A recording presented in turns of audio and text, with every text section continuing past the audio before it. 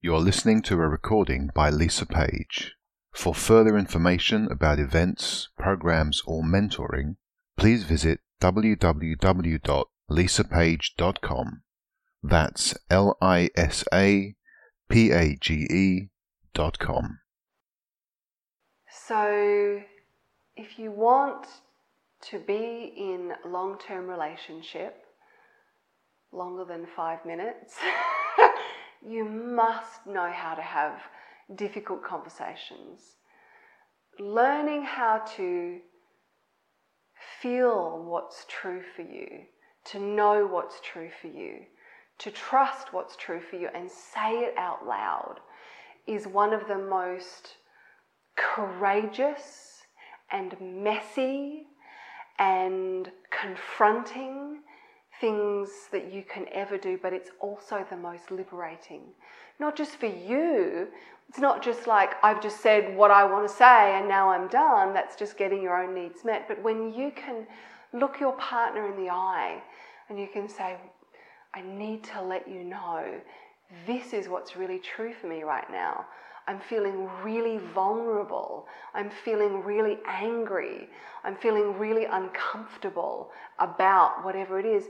When you can open up a conversation with your partner and express that in a way that is not shaming, not blaming, not making your partner wrong, but just as a revelation of this is what's true for me today. Because we all know that how we feel are a bit like clouds in the sky. They come, they go. Sometimes you get a repetitive feeling and that's just your own neurosis, your own trauma, your own triggering. Sometimes it's a repetitive feeling because there's something deeper that's going on that is trying to inform you. And when you can tap into that and say that out loud, you actually liberate your partner as well. We're always rippling out what's going on the inside, always.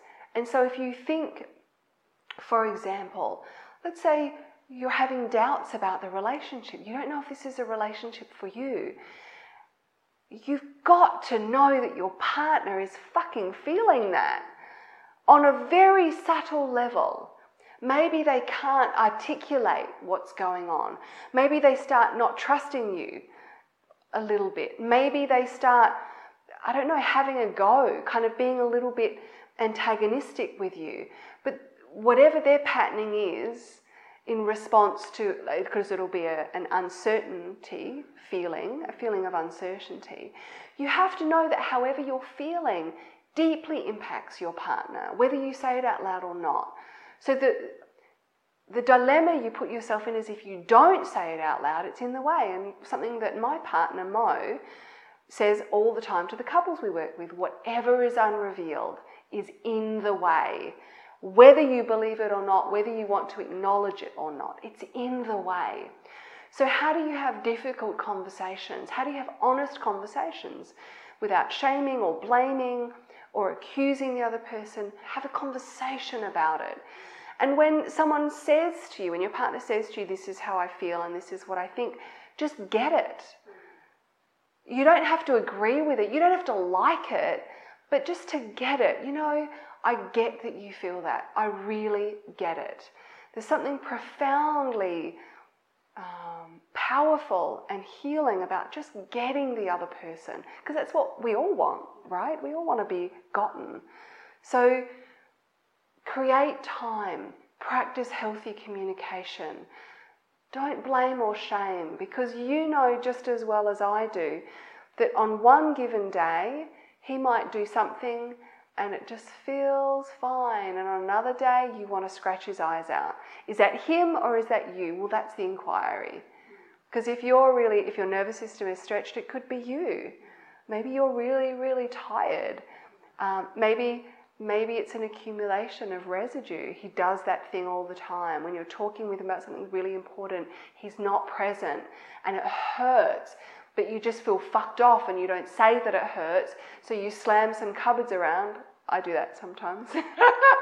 That's what I know. If I start slamming cupboards around, I know there's something I've not revealed to myself and to my partner. So I'll go to my partner and I'll say, hey, listen, I've just realised I'm slamming a few cupboards. when you said this, I felt really hurt. I would need this. It's basic communication, but it's the willingness more than anything to have uncomfortable conversations. It's essential. Otherwise, it's in the way. It's always there. It's the elephant in the room. You're listening to a recording by Lisa Page. For further information about events, programs, or mentoring, please visit www.lisapage.com. That's LISAPAGE.com.